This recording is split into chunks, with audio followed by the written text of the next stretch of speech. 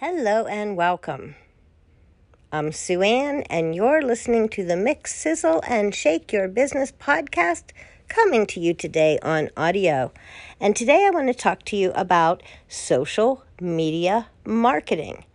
And why I call it social media marketing is because I'm using social with business purposes in mind. If you're just visiting with family and friends and sharing personal stuff and photos and you're just on social networks socially with no business intent whatsoever, then social media doesn't have to be, of course, social media marketing. But if you're doing it from a business perspective, which many of us are, even if you're just sharing your creativity, your work, your creative work, you certainly want that to get to the world. You want to be seen, you want to get clients, you want to be noticed. You want to market, not just participate in social media. Let's face it. So social media is certainly marketing. I've been reading a few people's opinions lately that it's not marketing, and I'm going to contest that. It doesn't have to be marketing, but these people are doing social media in terms of business. They're talking about it being social and being a networking platform, and sure, it is networking, but it's definitely a marketing platform. And isn't all networking marketing in a way if you are doing it in any business capacity? So if you go to a networking event or a business meeting or luncheon or even a business pitch, a proposal, if you're going to, meet with a potential client and present your ideas, do a pitch, do a proposal, do a spec out a creative brief, whatever, you're then networking, right, with potential clients or with current clients. So you're marketing with I've said this a million times, everything you do in business is marketing because people are determining who you are as a business by how you act as a business, how you treat people, how you keep your word, how you make your deadlines, how you handle yourself, how you make sure that you always give 100% and turn in quality work. You're not shoddy. You're not dishonest. You're not, a rip-off artist. You're not making promises and not paying people. Whatever the case, everything you do in business reflects your business and your brand. It actually creates your brand. So I believe that in most cases you act your way into your brand reputation or your business reputation by not only the people involved in your business, but also the products and services that you provide. Those also are a genuine reflection of who you are in business. And if you are a conscientious business owner, as many of us are, then you are trying at every cost, at every interaction, you are trying to do the best you can and do good business. And when you approach it genuinely, people like you, and that's part of networking and building relationships in business. And that doesn't come without having conversation. So, social media is marketing. But the point of it, because it is through these social channels and platforms, is to take that marketing to the point of a conversation. It's to take that marketing that you're doing to really connect, seriously, honestly, genuinely connect with people one-to-one. Your clients, your customers, your colleagues, your community that you're building with your digital channels on social media and in other ways digitally all comes down to how you reach out and connect with these people. So you may be starting by connecting with them as followers. I follow you, you follow me on social media. I see what you share, you see what I share. We start talking about it, asking a question. We create a relationship, and that often leads to business. So it's not just a superficial thing. It's not just amplification and distribution, not if you're doing it correctly. But it's not just networking either, because you are conducting yourself in a way that you are hoping will earn you business. And that's marketing. So it's interesting because like I said, everything you do in business is marketing. The way that you speak to customers, the way that you make your deadlines, the quality of your product, how you conduct and act is you stepping into who your business is. People see it, they feel it, they understand it, and they hopefully come to that same conclusion that you're awesome by how you conduct business on a day-to-day basis. Now, there are bad eggs out there, many bad eggs that will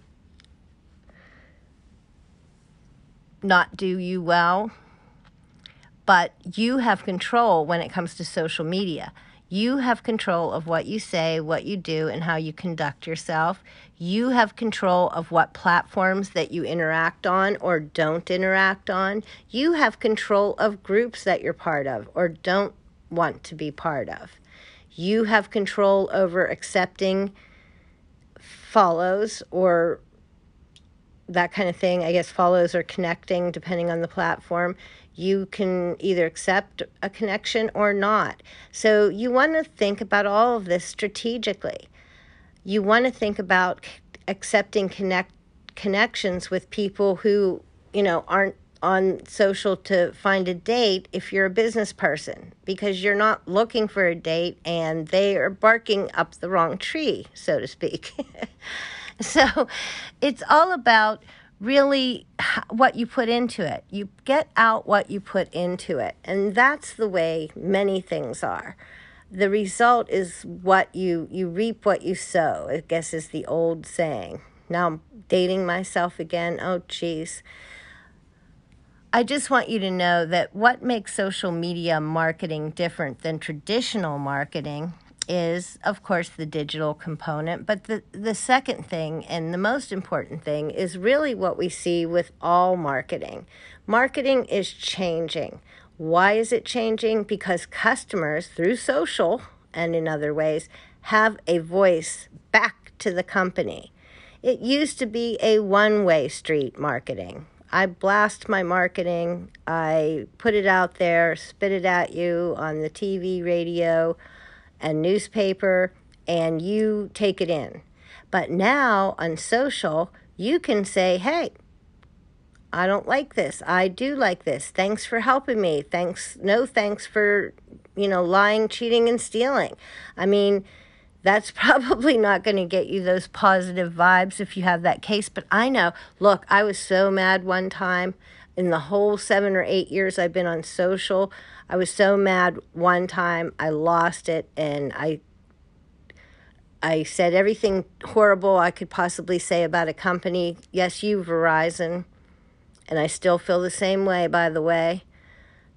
In fact, I don't know how you can be a communications company. I don't know how